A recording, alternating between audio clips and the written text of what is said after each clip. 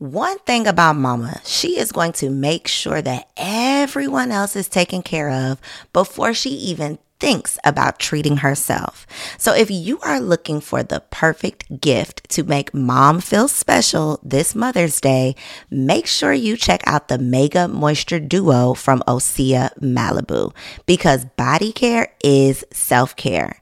Since 1996, Osea has been making clean, clinically proven seaweed-infused skincare. So this Mother's Day, treat mom to the everyday spa experience she deserves. Get 10% off your first order site-wide with code GSPP at OseaMalibu.com. Plus, you'll get free samples with every order and free shipping on orders over $60. Head to OSEAMalibu.com and use code GSPP for 10% off. When you need mealtime inspiration, it's worth shopping Kroger, where you'll find over 30,000 mouth-watering choices that excite your inner foodie. And no matter what tasty choice you make, you'll enjoy our everyday low prices, plus extra ways to save, like digital coupons worth over $600 each week. You can also save up to $1 off per gallon at the pump with fuel points. More savings and more inspiring flavors make shopping Kroger worth it every time. Kroger, fresh for everyone. Fuel restrictions apply. Come on, let's work. Come on, let's work. Come on, let's work. Come on. You can wish for it or you can work for it. You gotta work for greatness. If you ain't working, you should be working. Come on, let's work. Welcome to Confessions of a Workaholic, where we share the success secrets of fearless female entrepreneurs who are obsessed with success. This is your girl, Coriel, and today is a super special episode because we have our very first edupreneur in the building. Our conversation is brought to you by Work Pray Slay Weekend, which returns to Atlanta November 2nd through 4th. For details on how you can attend the biggest and best women's weekend of the year, be sure to log on to workprayslay.com. Now, today's guest is award-winning educator and founding principal of Mott Hall Bridges Academy, Nadia Lopez. She's been awarded, honored, and celebrated by President Obama, BET's Black Girls Rock, The Ellen Show, and so many other outlets for the work that she is doing in our community. And I am super excited and honored to introduce her to my Confessions audience. So Nadia, are you ready to confess? I am ready to confess. Okay, so I always like to start these conversations by asking what your professional background is in, because typically our passions lead us away from our profession. But I'm not quite sure if that's the case with you. But I do want you to start off by just telling us kind of where your career started. Although it may have been in education, what did you actually start your career doing that led you to becoming the founding principal that you are today? Well, actually, when I went to college, I studied nursing. I graduated with my bachelor's. Everyone had expectations that I would be on a nursing floor, and I just could not see myself doing it. I love everything about it, the holistic approach, but I just knew that it wasn't my calling in life. So ultimately, what ended up happening is I worked for the telephone company, Verizon, of all places, as an accounts collections representative.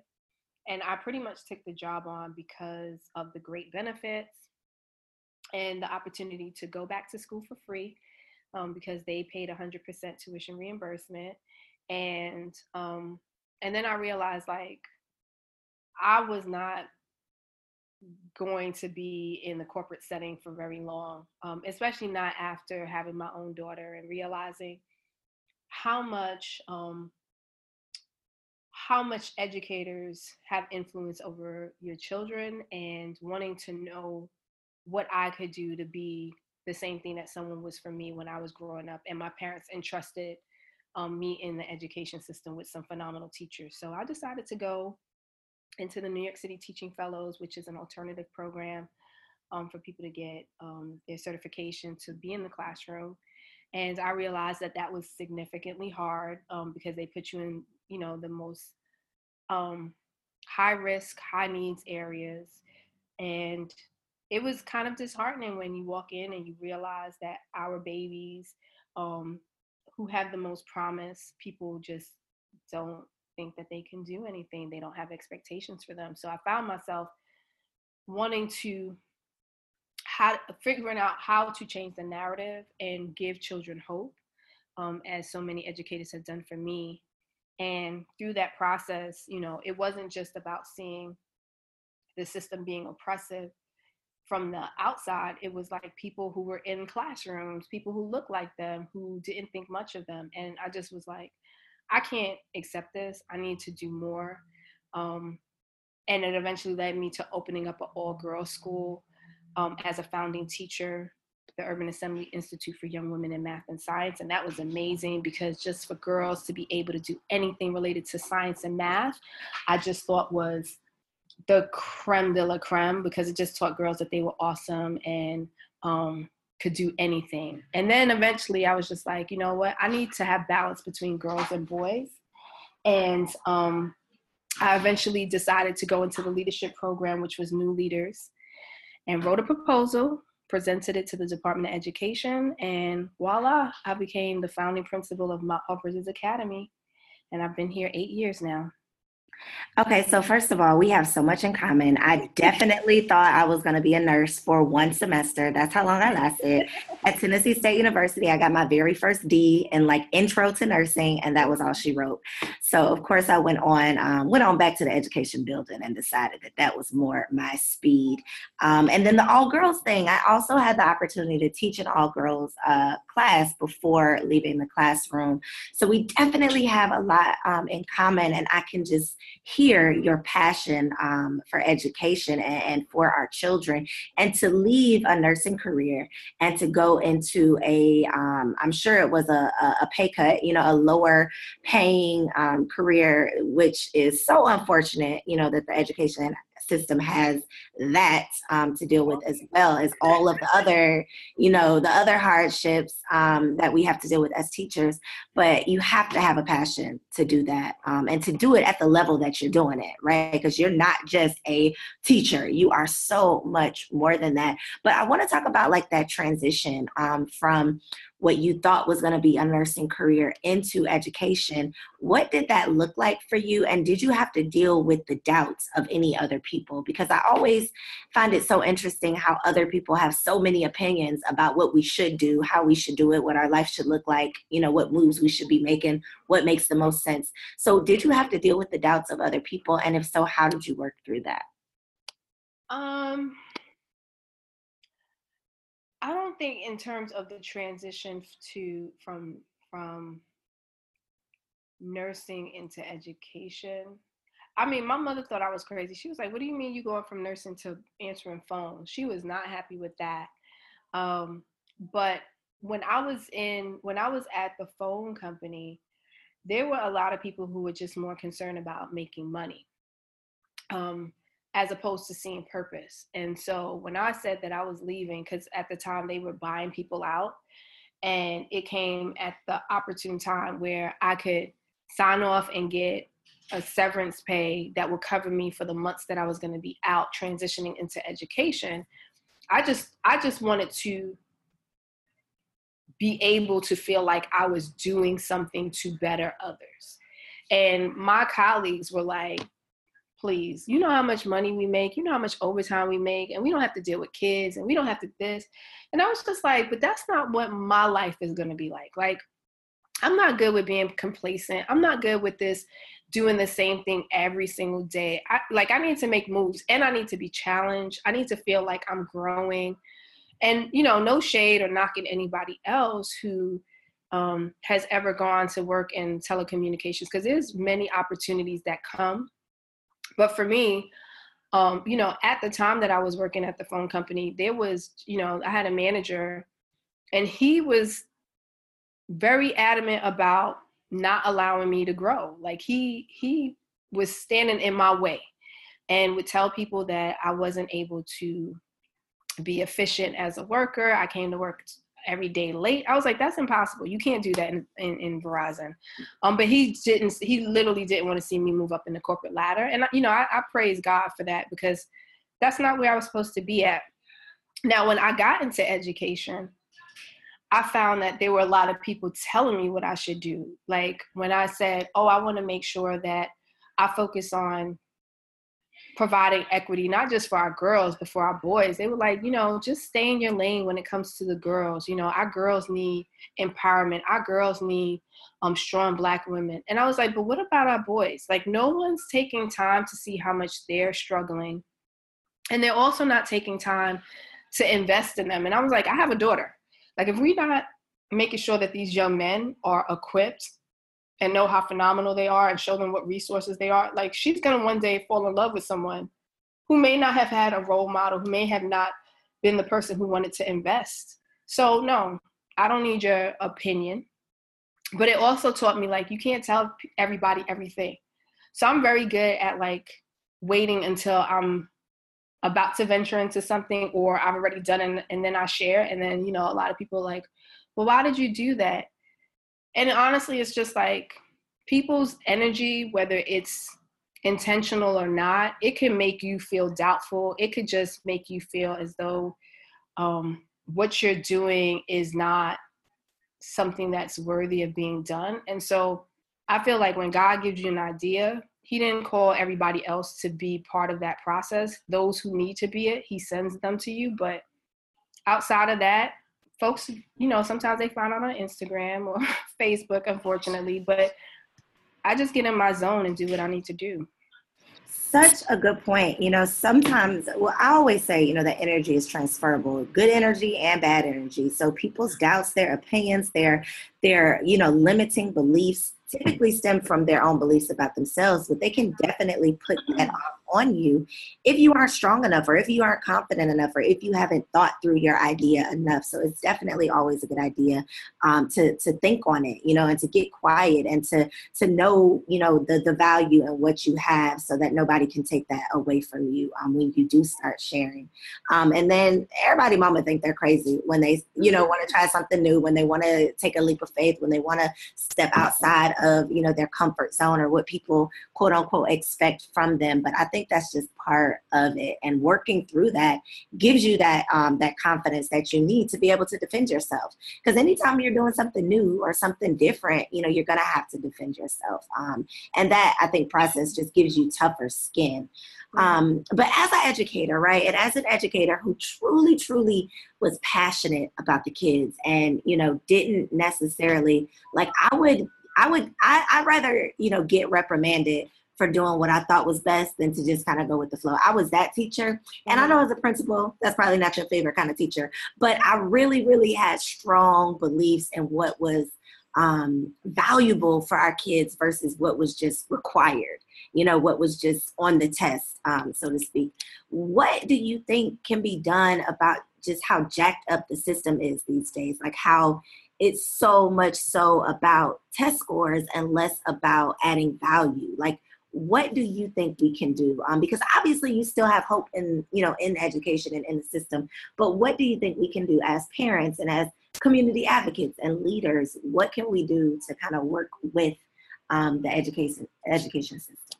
Well, here's the thing. When you talked about being that person who pretty much was disruptive and not following the status quo, that was me. I mean, I didn't get into leadership as quickly as I did because I was willing to sit around and accept just anything. I was willing to challenge what I felt was mediocrity. I was willing to challenge what I felt was like an absurd way of teaching children without honoring their talents and their abilities and understanding, holistically, like where they're coming from and what are some of their struggles. And I find that, in essence, what education has been lacking is the child, the heart of education. At the end of the day, it's a business. It's $1 billion business. And people are making money. So the people who write the curriculum, the people who make up the tests, the people who sell the equipment that we use in the school, all of this is a business. And they make deals with the Department of Education, whether it's in New York or Atlanta. So everyone is making money off of the backs of children.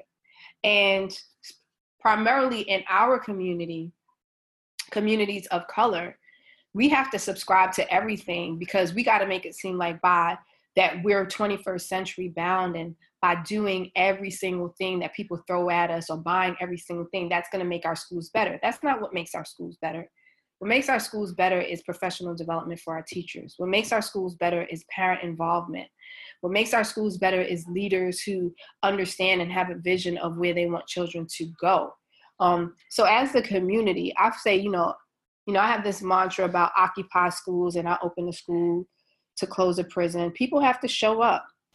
Oftentimes folks are like, well, I don't know where to start. Say you'll volunteer 2 hours, just 2 hours. You're going to come in and talk to the kids. You may want to volunteer once a month and read with kids. If you're in a sorority or fraternity, do a community service project, mentor. I mean, there's so many things that can be done that changes the landscape of, where the future trajectory can hold for these children. We're always looking to make big changes without trying to start with small feats. It's just little things that actually make the greater difference.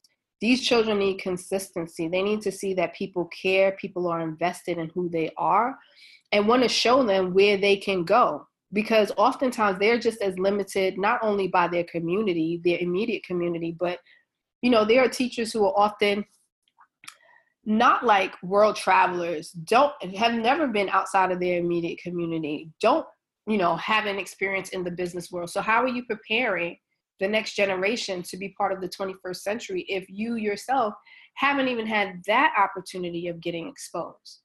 So that's why I'm always inviting people in, because I just don't want my children to learn. I want my staff to learn. I want them to be excited. I want them to know, like, this is what you're preparing these kids for this next generation. Like, this is your job. You need to feel like this is your blessing. This is it. And if they're not excited about it, then guess what? The children are not going to learn. And that's how our education system just continues, because the reality is that it's unforgiving. It's not going to ask us permission to change. It's not going to try to change. We can do whatever we need to in our spaces. We need to just be the village, show up, and not make excuses about it. So another thing that I think we definitely have to start doing better, aside from the system, what about the parents?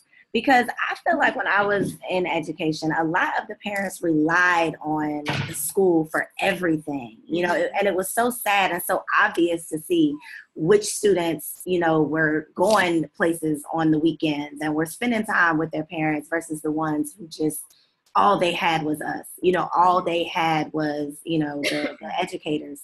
What can we do better as parents? And I keep saying, just advocates, because I'm not a parent yet, but I have nieces, I have nephews, I have, children in my community that I care about. What can we do better so that it doesn't just fall onto the educators for everything? Well, here's the unfortunate part. Like, parental involvement, being as low as it is, didn't start today. It didn't start a year ago. When I was the same age as my scholars now, I remember my mother dragging me to every PTA meeting, and there would only be 5 parents out of a student body of 700 in the auditorium, right? And my mother would bring in shirts so that we could get an accommodation that said, 100% of us had our white shirts and blue skirts and blue pants on. Like, she was that parent. She wanted to make sure like every child was treated equal. But I believe that unfortunately there are a lot of parents who didn't have good relationships within the schools that they attended. So for them, going to school is like, it causes anxiety because, if they didn't graduate, or they feel like people in the school system are standoffish, they don't like coming in. And the times that they do come in, they're angry and they don't know how to effectively communicate what their needs are. That's one. The second thing, there are parents who are like busy, who have 2 jobs or have more than 1 child and trying to balance. And for me, I'm just like, whether you're the working parent or you're the parent who doesn't work, if you can't make it, I need you to find your number 2, your number 3. I have always warned my parents since the day I opened the school, don't ask me for any graduation tickets over the 2 that you get unless I see somebody else come up in here. No one else is worthy of a ticket to celebrate this scholar's success, and they weren't part of the process. So unless it is somebody that I physically have seen, that when we needed to call, whether there was a meeting, you showed up in stay of that other person, the parent who couldn't come, don't ask me for that. And my parents know, like, I'm dead serious when I say that, because it requires us to make the commitment to find those people who have our back. So I'm always at work, and I have a 16-year-old. I cannot do the work that I do and be an active participant in my daughter's education process if I didn't have my mother, who goes to the school in my absence, who knows all of the teachers. So everybody knows my mom, every single person. So if you got to get your auntie, your uncle, your godmother, your cousin, your big brother, whoever, somebody else needs to show up.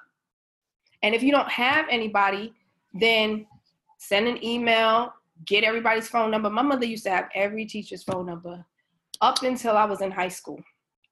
And she would call. And she would ask questions, even though she didn't understand any of what they were saying. But she just wanted them to know, like, y'all not going to fool with my daughter. And that's how it has to be. And, you know, I understand that we are dealing with the deficit, right? Like, we are, as Black people, we are coming, there's lots of things working against us. We have to come so much further. We have to work twice as hard and come so much further. But we just have to, if you knew better, you do better. So as we learn more, as we become better, as we evolve as a people, we just have to start doing better. When you talk about the graduation thing, like, I can tell you how many times the most challenged student in the class, that was the parent who wanted to know about the holiday party or who wanted to know about the field trip. And it's like, where are you at these conferences? Where are you with this after school tutoring? So we have to get our priorities together as a culture and just start taking education more seriously, period. And knowing that it's not just at school. That's not the only time you're learning is, when you are within the school building.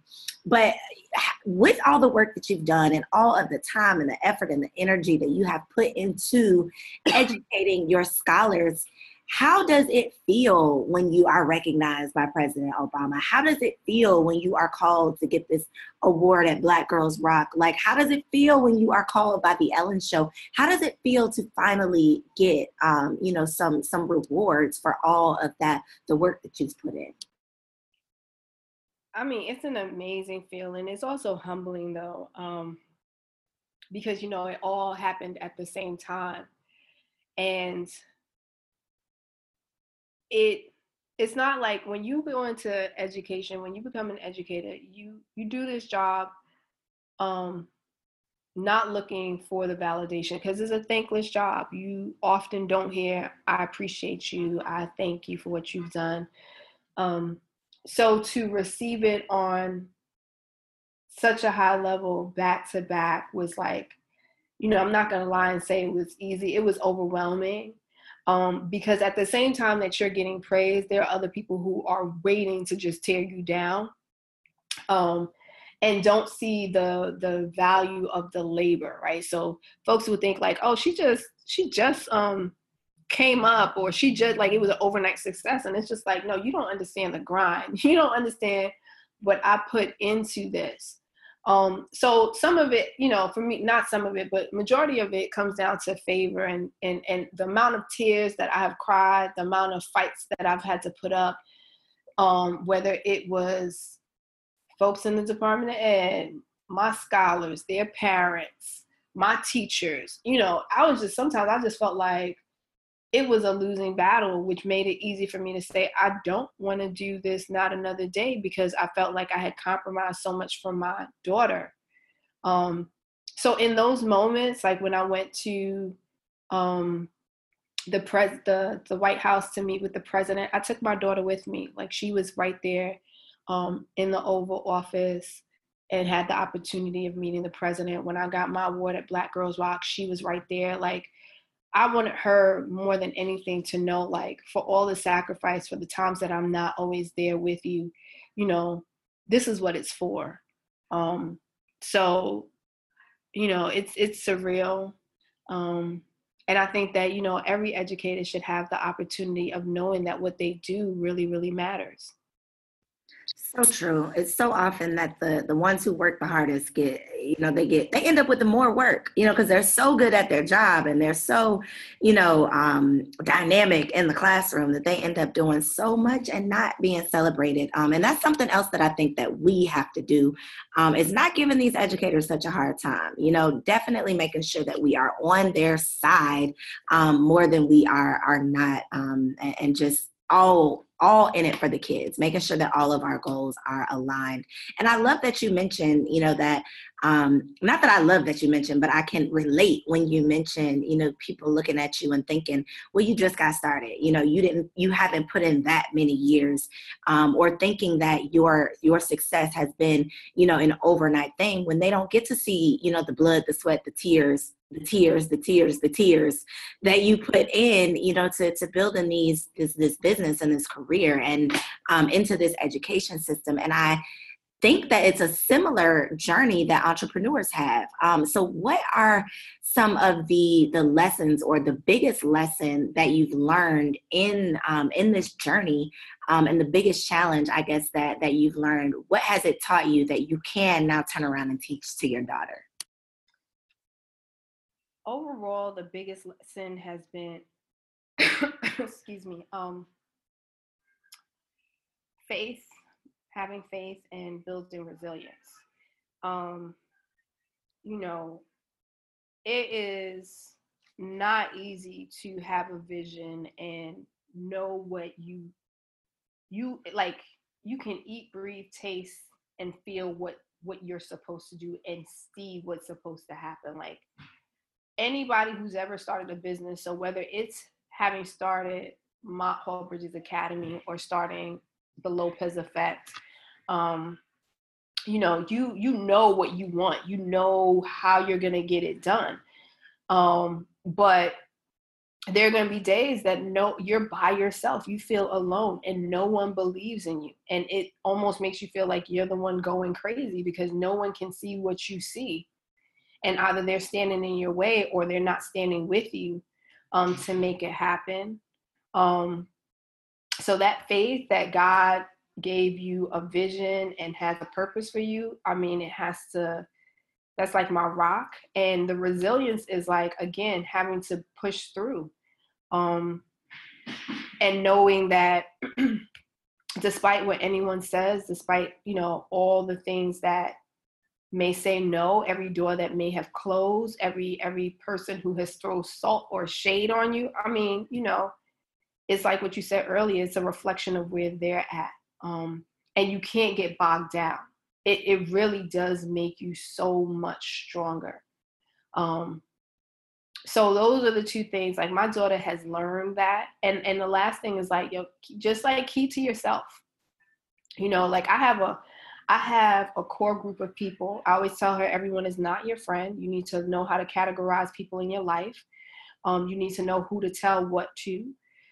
You have to build trust, you know, but always be observant, and, you know, be humble by what you receive, because anything that's given to you can be easily taken away, and people remember that.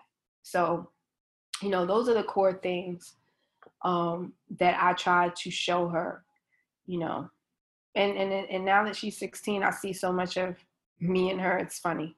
You see the hard work paying off. You can see the reflection of all that investing that you've been doing. And I'm sure that she sees your sacrifice and sees that work that you are putting in. And is just as proud of you as all of us are, because you are literally dedicating your life, to doing what you feel like needs to be done for others. And so for that, I definitely salute you. I thank you. If nobody understands the work of an educator, trust me when I say I understand it. And to do it at the level and with the excellence that you are doing it, it's remarkable. And know that you are going to be blessed. You are already being blessed, but the sacrifice is just, it's going to be worth it. And I have truly, truly enjoyed this conversation, Nadia. And I know you mentioned the Lopez Effect, which is where my audience can find out more and read more about your story at thelopezeffect.com. But is there anything else that you want them to know? Anything else that we can do to support what you have going on? Please let us know. Well, I do have 2 books. The first one is The Bridge to Brilliance, which is a memoir, personal journey of opening the school and, telling the story of my scholars, and everyone can really relate to it. It is a really easy read. I wrote it from the heart. And my second one is Teaching in the Fourth Industrial Revolution. And it's really just highlighting some of the amazing work that's happening around the world, from countries within Africa to Philippines to the United States. Just teachers who are doing the most with nothing, who are transforming lives. So I'm a co-author in that book. And, like you said, they can continue to follow me at The Lopez Effect. That's on Facebook, Instagram, and Twitter. I'm always updating, just sharing my journey as I travel around the world to just, share my love for education and really change the narrative for our young people, especially our Black and brown babies who are exceptional and just need to be reminded of that every single day. I love it. This has been another game-changing episode of Confessions of a Workaholic, meant to empower and encourage you to get that ass to work. You already have everything you need to get everything you want if you are willing to do what it takes. Thank you so much for tuning in. I will see you next week.